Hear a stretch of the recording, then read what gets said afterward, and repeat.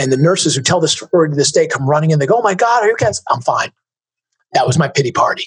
If I'm going down swinging.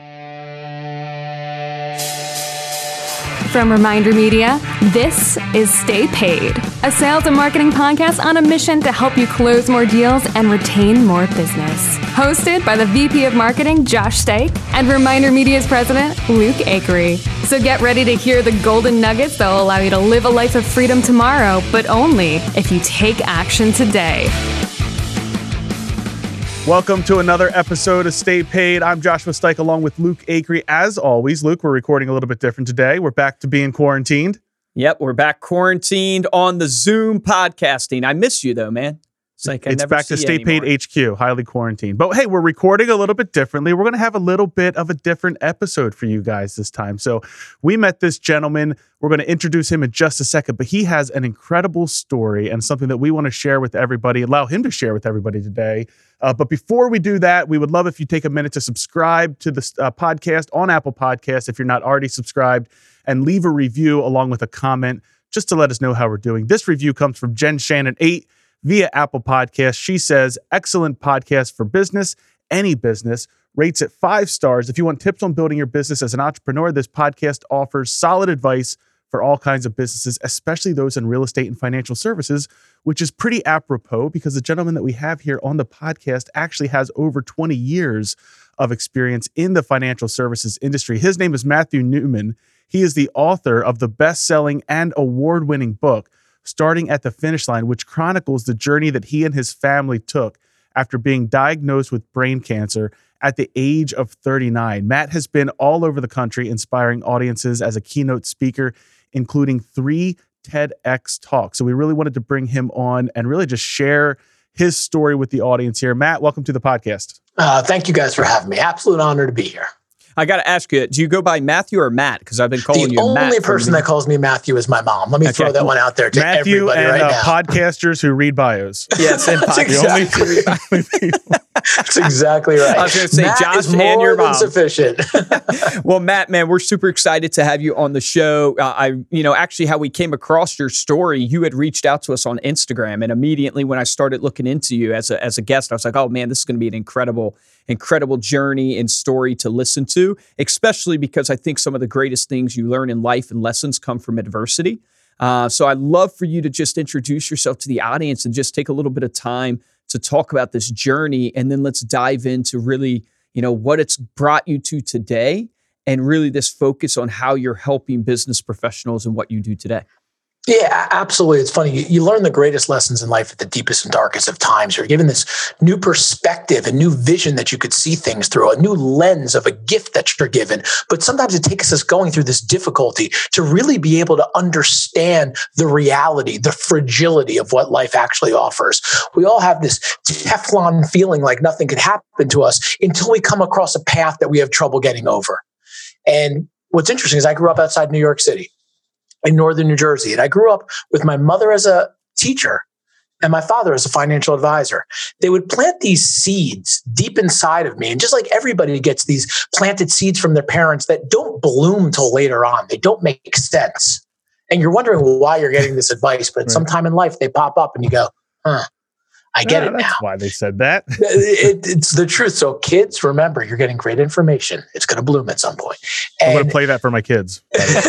And I tried that with mine. It doesn't go over so well, but it will one day. And what they did is they would always teach me these lessons on planning and education and all this stuff. And I graduated from the University of Delaware in 1996. As guys in the King of Prussia area, I know many of us are familiar with the university. Many of us like to refer to it as the Fighting Blue Hens. I'm going to tell you down there, we call it the ass-kicking chicken. And I was all excited, graduating. I remember Maya Angelou was giving her keynote speech. We're on the football field and we're in the blue cap and gown looking good. And my old man's from the Bronx. And my dad comes around and looks at me and gives him the fist pump like, not bad, pal. I'm like, Dad, the king has arrived. College graduate. King has arrived. He goes, what do you want to do now? I go, that's easy, Dad. I want to be a financial planner. I want to join your practice. And my father's thick Bronx accent, and I will clean this language up big time. He goes, there's no bleeping way you're joining my practice.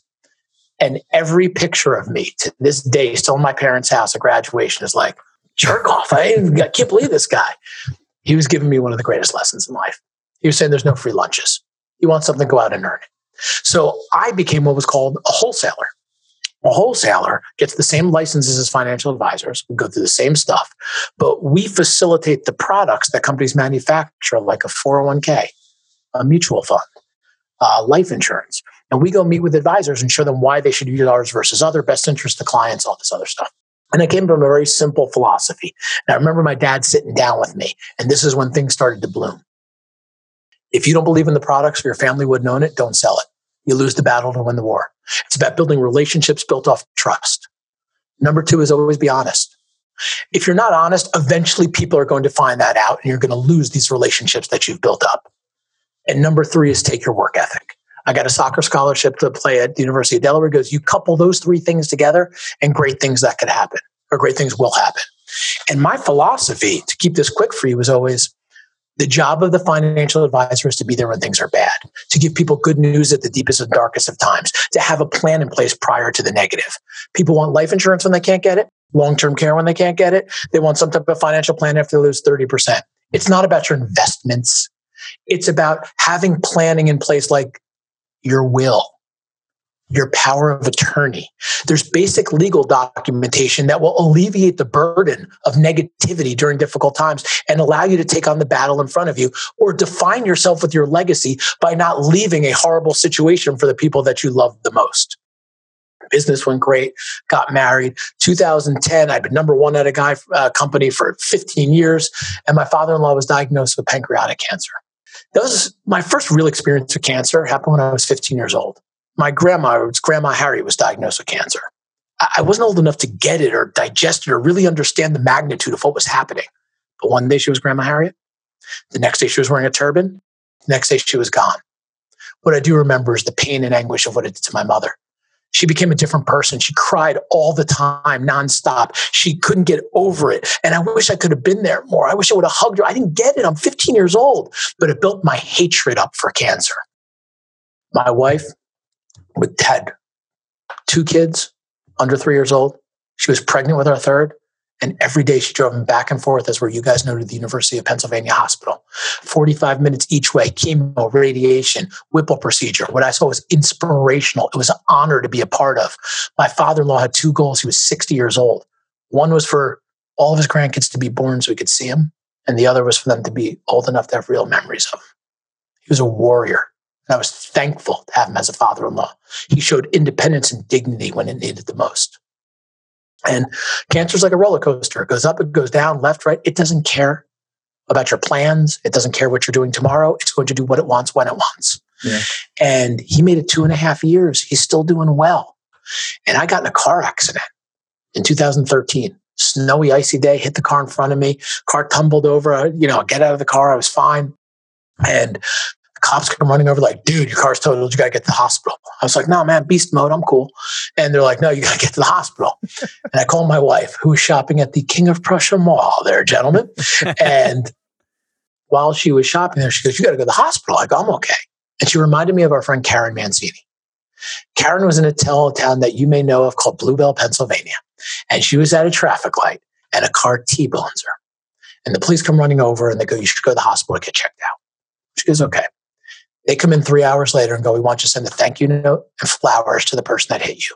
We found a brain aneurysm. You'd be dead in the next 5 hours. Oh my goodness. Thought about my wife, thought about my kids. And for all the listeners, like a type A business personality, I brought my car back on a tow truck, rented a car, and went on my way. That night, my head was killing me. My wife suffers from chronic migraines. So I'm going through this massive pain. And she's like, I don't want to hear about it. You didn't even go to the hospital. And my father-in-law, Larry, sitting on our couch, going through his chemo treatments and dealing with it. I started to get strokes. I speak publicly all over the place. I would give a speech and all of a sudden just slur and gurgle would pour out of my mouth. I'm training for the Broad Street Run that we do every year. And as I'm running down the towpath in New Hope on the Delaware River, couldn't speak, slur and gurgle pours out. It keeps happening and happening. I'm giving a speech in my hometown of Parsippany, New Jersey. On May 14th, 2013, I go to make a point, and for the 11th time, I get a stroke hit me. That was the moment I decided I'm going to the hospital right now. I'm done. Wow. I leave, I jump in my car, I go to the hospital. I get down there. My wife was shopping at the King of Prussia Mall. We're putting those people's kids through college. And she comes, meets me in the parking lot. We walk in. They go, the first thing we're going to give you like a CAT scan. I'm like, CAT scan, right on. They give me a CAT scan and they come back 3 hours later and go, we know the problem. You have a lesion on the left frontal lobe of your brain. Now to me, guys, a lesion is a cut or a bruise. They were speaking their vernacular, not something I understood. Just like many of us do in business, we speak our own business vernacular instead of making things simple and easy for someone to understand. So I'm thinking, car accident. I probably banged my head when the airbag went off. They go, massive pain. I'm like, you don't know the half of it. You don't have the ability to sleep. I'm like, nope. And they go, you're not having strokes, Mr. Newman, you're having seizures. And as difficult as that sounds, I was actually like, yeah, that's the deal. Fix it. Beautiful. All right. So I'm going in for MRI. And at 3:00 in the morning, they have to bring me in for one last MRI and MRI. And they tell me they have to use contrast. So my wife says she's going to go home, make lunch for our kids that are all under 5 years old, go into Pennington Montessori School, and get a ride for her father to go down for his chemotherapy at University of Pennsylvania. I'm like, yeah, I'm going to be in the tube an hour. Don't worry about it. They come in with a wheelchair. I go, enough of the wheelchair. I could walk to this thing. I'm cool. No, you got to get in. I go, I just did the Broad Street run 8 days ago. I'm cool. Mr. Newman, liability in the hospital. Got to get in the wheelchair. So I get in the wheelchair, and the nurse comes over and grabs the clipboard. All right, Mr. Newman, MRI. We need to see how big your brain tumor is. Wow. I go, it's a lesion. And that was the moment at 39 I found out I was diagnosed with brain cancer. Really? That is crazy. Had they not seen it before, or they had seen it before and they just had not? Oh, never saw it. Goodness. And it had nothing to do with the car accident, by the way. Absolutely nothing. I started to stop believing in irony. There's no way I got in that car accident. The pain started happening right after, and it had absolutely nothing to do with it. And you start to question yourself. And I'll tell you, when they brought me back and they put me in my bed and they hooked me up to 1 million machines, I just started to cry. And I started to have retrospective on my life. And I started to think about my children. I started to think about my family and my father-in-law going there. And strength is not how big your arms are. Strength is not how much you bench press. Strength is something that's located deep down in your belly. And at the deepest and darkest of times, you can find it, you can grab it, you can own it. I didn't know I had it. I saw it, I grabbed it, and I just started cursing my brains out. And the nurses who tell the story to this day come running in. They go, oh my God, are you guys? I'm fine. That was my pity party. If I'm going down swinging. And I was given this new set of lenses to see life through. And I understood the appreciation of living in the moment and living in the now and how fragile things can be. And you start to gain this knowledge often when there's nothing you could do with it. It's too late. But there's some diseases, there's nothing you can do about it. They're going to take you physically, but they will never define you. If you allow the disease to define who you are, that's on your shoulders right there. But there's some diseases you have a big opportunity to take on. And the surgeon and my wife come walking in, and my wife's wiping her eyes. Her dad's got pancreatic cancer. He's going to die. Her husband's got brain cancer. He's going to die. And the doctor looks at me and goes, let me tell you what we're going to do. We're going to do major surgery on Friday. We're going to get this out. I go, let me tell you what you're going to do. You're going to get this crap out of my head, and I'm going to take care of the rest. I ain't going anywhere on my kids. And he goes, don't move. And he brought me a study on the American Medical Association. And what it talked about was the opportunity to beat disease. And the number one thing in there was attitude. And all he did is pour kerosene on my fire. And it talked about something called the downward spiral. We've all heard the story of the couple that's been married for 50 years. Wife's healthy as a horse. Husband gets cancer. He dies. What do we often hear happen 6 months later? She dies. That's the regret, resentment. And when you fall into that spiral, the odds of getting out of it are so slim. All this did is, for me, show the value of how important the fight is, how important attitude is. And it got me even more fired up. But here's the part I want to really portray to all your listeners out there. My wife turns to me and she goes, our parents are on the way. I know the reality of it. Your mom and dad hear your son has brain cancer, he's going to die. And I know they're going to come in here and they're going to have that optimism and all this other stuff, but I'm going to be able to see in their eyes the realness, the anxiety, the negativity. And I turn to my wife, I go, hey, do me a favor, give me the iPad. She goes, yeah, well, do you want to watch a movie? They'll be here in 20 minutes. I go, okay. First thing I did is I pulled up my will and I made sure that God forbid something bad happens, everything is going to flow fluidly. I then pulled up my power of attorney, which means if I become incapacitated, Rebecca will have the ability to do everything she needs to do. Nothing can get in the way. I pulled up all my life insurance. Notice none of this is about the amount of money you have. You could do these things on LegalZoom for like $19. Then I pulled up my mortgages, my investments, my children's college education funds that you can do like $20 a month to. And that was the moment I realized that every speech I ever gave was actually about me. And all I was doing was I was the shoemaker whose kids had no shoes. I didn't have regret. I didn't have resentment. I had the taking care of. What's next? What do we got to do? And when my parents walked in, with my in-laws, Larry just looked at me and nodded. He didn't have to say anything. He was my cancer partner. He was there to show me the way, how to act, how to fight, how to have dignity. I remember my dad walking in and gave me the same fist he gave me at the University of Delaware. Hey, bud, how you doing? But I saw it in his eyes. I saw the fear. I saw the anger. I saw the tears building up. I said, Dad, come here. Sit on some bed with me for a minute. And I went through everything. When I finished, I took that iPad and I threw it on the bed. I said, there's only one thing on my mind, Dad. Because what's that? I go, getting better. I don't got to worry about anything imposing on my family. They'll never get over at me if I'm not here, but they'll never alter their way of living because I was able to plan in advance. And I did everything I talked about. And you can take this any way you want. For the first time in my life, I saw my dad break down and cry. And I just looked at him. He goes, you're going to beat this. I go, I know I'm going to beat it. And he goes, these are the messages you're going to share. This is what it's about. And it's unfortunate that the U.S. education system does no educating on this concept. We prepare people for the real world, but we don't prepare them how to fill out their benefits at your company. It's not about the investment. It's about the infrastructure in place to fight when you need it the most without all this angst building up that I woulda, coulda, shoulda. And I never thought that I would be the subject of everything it is that I talked about. Wow. Powerful. How did you, like in that moment, I'm really curious, like how did you uplift your spirit to keep going? Like walk us through, obviously you have the surgery. How do you keep that spirit up? Because, everybody has their own situations that they're going through, their own disasters, as you would call it. What were some of the things that helped you as you reflect now? It's a great question, and it's a very odd answer I'm going to give you. I never looked the other way one time. There was nothing that initiated it. When I had my moment laying in that bed and I had that no pity party thing, that was it. There was no doubt in my mind I was going to beat this. At no point was it ever a thought in my mind, this isn't going to go the way that it's supposed to go. There might be road bumps along the way. Listen, I'm going through major surgery. I'm getting a huge C cut in my head. I had to go through chemo. I had to go through radiation. But I will tell you this, when my wife picked me up 6 days after I got operated on a Friday, I went home on Sunday. Health and wealth are extremely correlated in a much deeper definition than most people realize. And it costs a lot to be in a hospital on a given night, something like that. So when she picked me up, they brought me on the wheelchair. I got in the car. I had a second ahead. I'm a train wreck. And we pulled up the side of my driveway. And on the side of my driveway, there's the door you can go right in to, the side of the house. And I remember walking in. My 3 kids are holding their signs saying, I love you, Daddy. Thank you for coming home. I just started to cry. But I didn't cry out of fear. I cried out of happiness.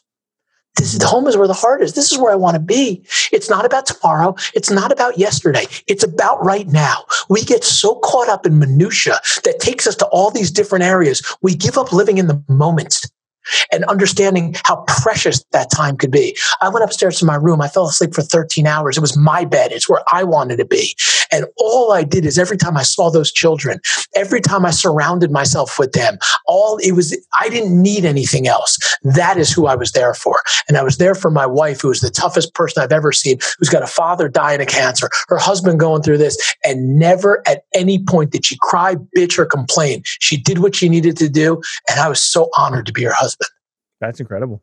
So what led you to write the book, Starting at the Finish Line, I assume? And then what does that title mean? Starting at the Finish Line. Obviously it's about your journey. I'm sure you go into greater detail in there with your family. Tell us about that. It's a great question. So I was never a writer. I mentioned something to you guys at the beginning of this about there's seeds planted in us from our parents that bloom later in life.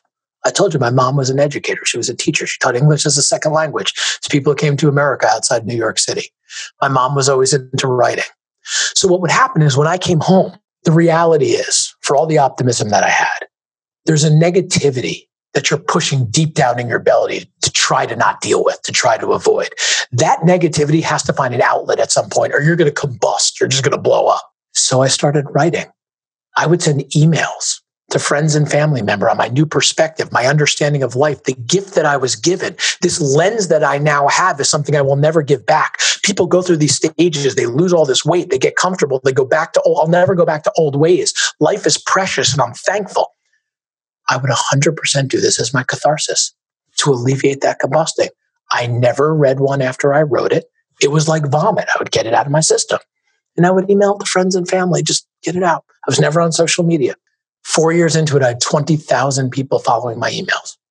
Wow. Every day I would get, hey, Matt, could you put this person on? Could you put that person on? And I realized cancer is like buying a car. You buy a car, you leave the lot, you go, look at that. That car's everywhere. Wrong. Yep. Car was always there. You just never noticed it, so you had a direct connection with it. That's what happened with cancer. But go past cancer, disease, depression. All people want to know they're not alone on their journey. They want to know there's other people taking on challenges. Every one of us has something behind this Teflon fixture here going on that's a challenge of some sort or another. So I would write to make myself feel better. I had a grade 3 astrocytoma. That's an aggressive cancer. Every 3 months, I'd have to go back and they would go, I don't know what you're doing. Keep doing. I'd say, don't say it, but it'll probably grow back. Thank you. Yeah, I appreciate that one right there. And I would go in. So what would I do? I'd start writing. I'd grab a pen. I would start writing. That was my catharsis. So 4 years into it, I'm like, maybe I'll write a book. It just makes me feel better. So I wrote the book starting at the finish line. I had to wait a little while because the end of the book, which I could share with you if you want, is the craziest story you've ever heard. But now you got to share it, man. I will share it with you. I'll do it in a second. So what happens is, so I write the book and it comes out on March 23rd, 2018. I did this at a TED Talk, by the way. I call my mom up. I go, hey, Mom, the book's coming out tonight. And this is exactly what she said to me over the phone. You know, no one's ever going to read it, right? I go, oh, God, no. Look at me. Who cares about me? She goes, but you put 3 copies in your safe. So when your kids are old enough, they'll be able to read what really happened. I said, Mom, I totally agree. And 1 week later, we were a bestseller on Amazon on 4 to 5 different categories. And my jaw just hit the ground. And it opened up what people want.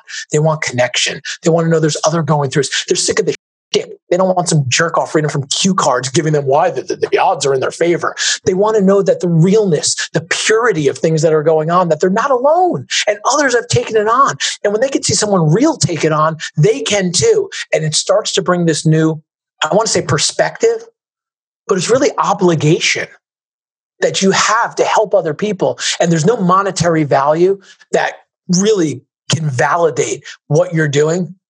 But I will tell everybody who owns a business on this. It cements relationships like you've never seen. It's not about giving out tchotchkes and golf balls and a bunch of crap nobody cares about. It's about hitting them. All of a sudden, I had people handing my book out. If you read a post I put on Instagram yesterday, a guy I know was at the doctor getting a blood test. The guy in front of him had a brain tumor. He went out to his car. He had my book and gave it to him. I had a tear going down my eye. He's writing me this message going, this is unbelievable. I go, you did more for someone today than you really think you did. That defines you. That's something real. And that's if you're doing business, you connect with people. You build something where they buy the experience you create because you're real and you learn about them and you understand them. But to go back, I'll give it to you real quick. So my 4-year anniversary of going through cancer when I was going to start writing this book, it's a big deal. I go in for my tests. They give me all my information. They go, Mr. I don't know what you're doing, but see you in 4 months. That weekend, we're going to spend the weekend with my family. We're all really excited. And 4 years is a big deal, brain cancer. And that Friday, I decided to take my dad to play golf. Things I changed in my life, spending more time with family, being more appreciative, leaving phones out when I go to dinner and stuff like that, understanding that I'm giving lessons to my children if I don't control what I'm doing, that they're going to copy later on. And me and my dad come home from playing golf. And my 9-year-old son at the time, Luke, is laying on the couch. And he's screaming at me. I come walking over. I go, what's going on? She's like, well, he's riding his bike. And I live in Washington Crossing, very rural area. So now there's many sidewalks and stuff. A car comes riding down the street. He goes to get out of the way. And his handlebars flip and he falls over. I pull his shirt up. There's no bruise, no cut, no nothing. So I have to have the conversation that every dad has to have with their son sometimes. Son, we all fall off our bikes sometimes. For many of us, it's alcohol induced. It happens now and then, but that's okay. You're going to be fine, buddy. Don't worry about it. The next day, I take him down to see the Philadelphia Union soccer game. I take my godson, my other son, my son Luke, and his buddy.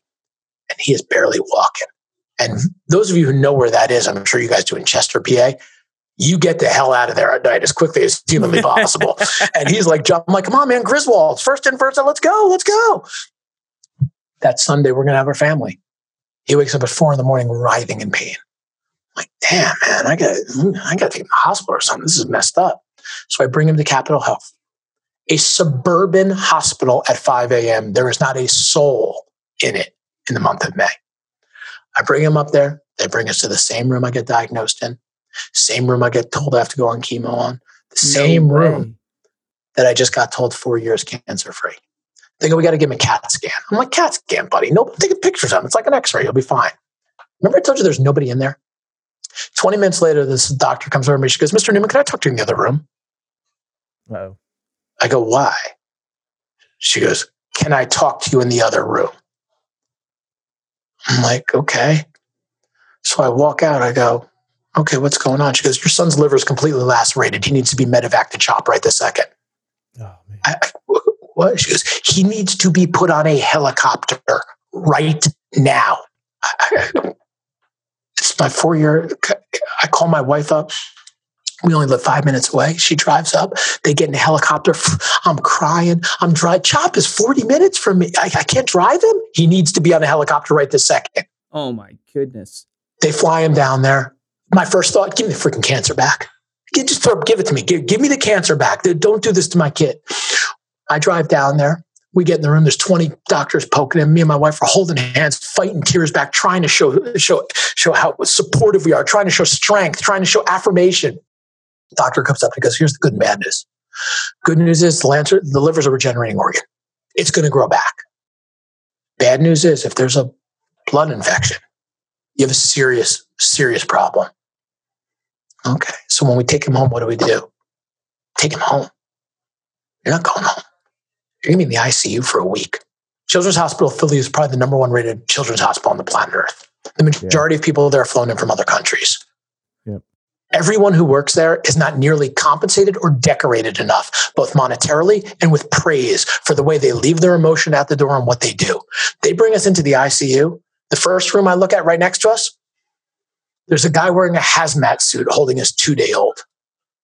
The other room next to us, the siren goes off, and we all know what that means. What these people do is amazing. I knew if he's okay in 6 days, we'd be leaving.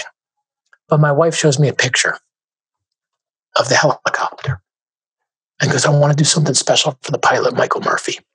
He flew us down here. I was so nervous. And my wife's a tough woman from mining country, PA. He goes, I want to do something for him. I go, yeah. 6 days go by, we get to leave. We say some prayers for everybody that's still there because the majority of people aren't leaving.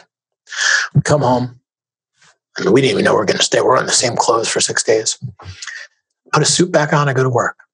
My wife calls me the next day, sends me a text, give me a call. I can't stop crying. My wife doesn't cry. She's somewhat intimidating for a little blonde girl. Let me throw that out there. So I call her up. I go, what's going on? She goes, are you watching the news? I go, no, what are you talking about? She goes, you got to watch the news. I go, Rebecca, I'm about to go into a meeting. What's going on? She goes, remember I told you I want to send something to Michael Murphy? I go, yeah. His helicopter just crashed in Newcastle, Delaware. And at 37 years old with a pregnant wife and a 2-year-old at home, Michael Murphy just died. That is crazy. It's the first time I looked up and I was like, really? Like, you're really going over the top on this. And all I thought was, I hope this guy had some type of plan in place, something to give some good news to his wife, something to allow them to have some semblance of hope and perspective during this time. And a few days later, a GoFundMe page came out. And that's where you really think about life. And he asked me about why I called it Starting at the Finish Line. That wasn't the original title. There's some really bad ones, I'll tell you that. But the reason I called it Starting at the Finish Line is because I named it and it just hit me. That if you start your planning at the finish line, and it's not about the amount of money you have, it's about alleviating the bad when you need all the good to help you fight. and define yourself. And if you start there and work your way back, and like I said, unfortunately, we don't learn that in schools, you got a better shot of not only survival, you got a better shot of defining who you are. Man, that is just, I was not expecting that as Insane, the story. Right? Yeah, I was not expecting that as the crazy story. Well, I have to ask you, right? Because, this is what we ask a lot of people who come on the show. And I think it is really something that you could speak into is knowing what you know now. What would you go back and tell your younger self, that kid in high school? What advice would you give that person? I've thought about this before because I've been asked similar types of questions. And my first reaction is, life is life and you live it and you roll on and you learn from it. Many of us don't accept change. Change breeds complacency or change breeds opportunity. I'm a big believer of accepting change. And if we don't do that, things just pass us by because we act in archaic and antiquated ways. But I think the one thing I would go back and teach myself, and this is in there as well too, it's a pretty compelling story, is when I had children, I think it was important to make sure that they understood that when I was with them, it was about them. It wasn't about my phone. It wasn't about my appointments. It wasn't about me checking in. Business is business. It's important. It's something that means more to me than anything in the world, except my family. And I think it took me going through cancer to realize that I'm teaching them that this is okay. And I wish I wouldn't have had to go through that to learn that when I'm with them, it should be their time with their dad, not my time with the children. That's powerful. Yeah, it reminds me of something my mom always used to say. She always would tell us that, at the end of your life, all you take with you are the relationships and the memories. So that's all that really matters. At the end of your life, it's all about relationships. Can I throw something into that too? I'll give you another line too for all the business people watching this. There's no point being the richest guy in the cemetery. Hashtag that. That's the quote of the episode. That's the quote of the episode. No, that's awesome, man. Awesome. Matt, I know that you do a lot with charities. You've got like Beat Brain Cancer, right? Can you tell people a little bit about that and how they could get involved? Or yeah, so it's we always did the Broad Street.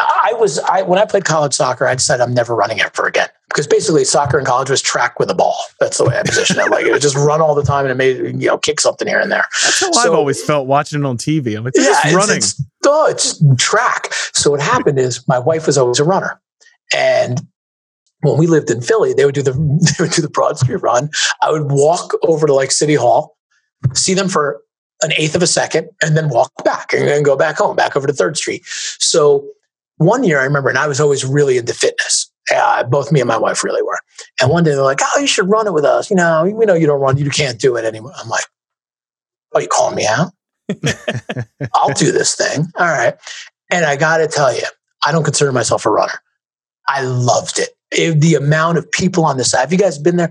The people on the sides of the streets, the bands. But I mean, it is infectious. It is just, I was like, I'm doing this forever. This is awesome. Loved it.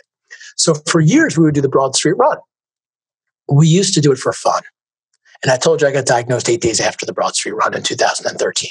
Right. We decided from that point forward, we'd never miss it again. But now we're running it for a purpose. So at first, we teamed up with the National Brain Tumor Society. And what we would do is we would just collect donations for our running team and we would run. There's no obligation, no nothing. Don't send us the money. Put it right on here. And it's all about us just helping people out. And then we became an ambassador for Head for the Cure. And Head for the Cure, the thing that really hit us for Head for the Cure was they're not only an amazing charity, but they're helping the families who don't have the money to stay near the hospitals and all this stuff. And that really hit us in the heartstrings.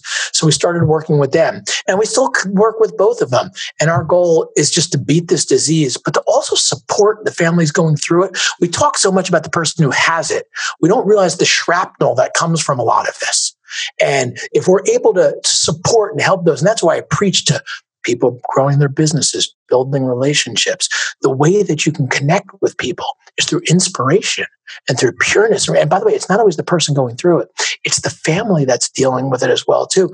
And if you could do something that alleviates some negativity and helps their optimism grow, you are an extended member of the family at that point going forward. There's all these ways that we can connect deeper with people because every family has something on their trail that they wish didn't happen. We could address it and be there and be supportive, or we could just try to ignore that and give out a bunch of golf balls with our company's logo on it. Yeah. Yeah, absolutely. So true. So true. Tell people how they can connect with you. Where can they get your book? Your book, by the way, is crazy. It's like rated the second best book on brain cancer of all time, which is like, talk about an accomplishment, man. I was blown away. I mean, and here's why. Can I tell you why I think it did so well? Yeah. Yeah, please. I think we've heard why after talking to you for. Well, here's the honest to God truth. There was no business plan. There was no ghostwriter. Wow. There was no market. I literally wrote it 100% for myself. I am not making that. I literally did not care if anyone ever, but it showed me what people really want. They want that honesty. That's a powerful. They're sick of the shtick. I mean, like well, here's the odds are if you start to drink this drink every day, your cancer will lower by 20. No one cares. They want to know that other people have taken on these challenges, and if they could do it, maybe I could. So I will tell you, I was shocked when I got some of that stuff. But what I also was digesting at the same time was the direct responses I started having with people all over the world. And that's why I went on social media. I can tell you, if you look at the dates of me being on social media, it's within weeks of the book coming out. I was never on it. I wanted nothing to do with it. And there's a negative underbelly to it, but there's also an amazing component to it.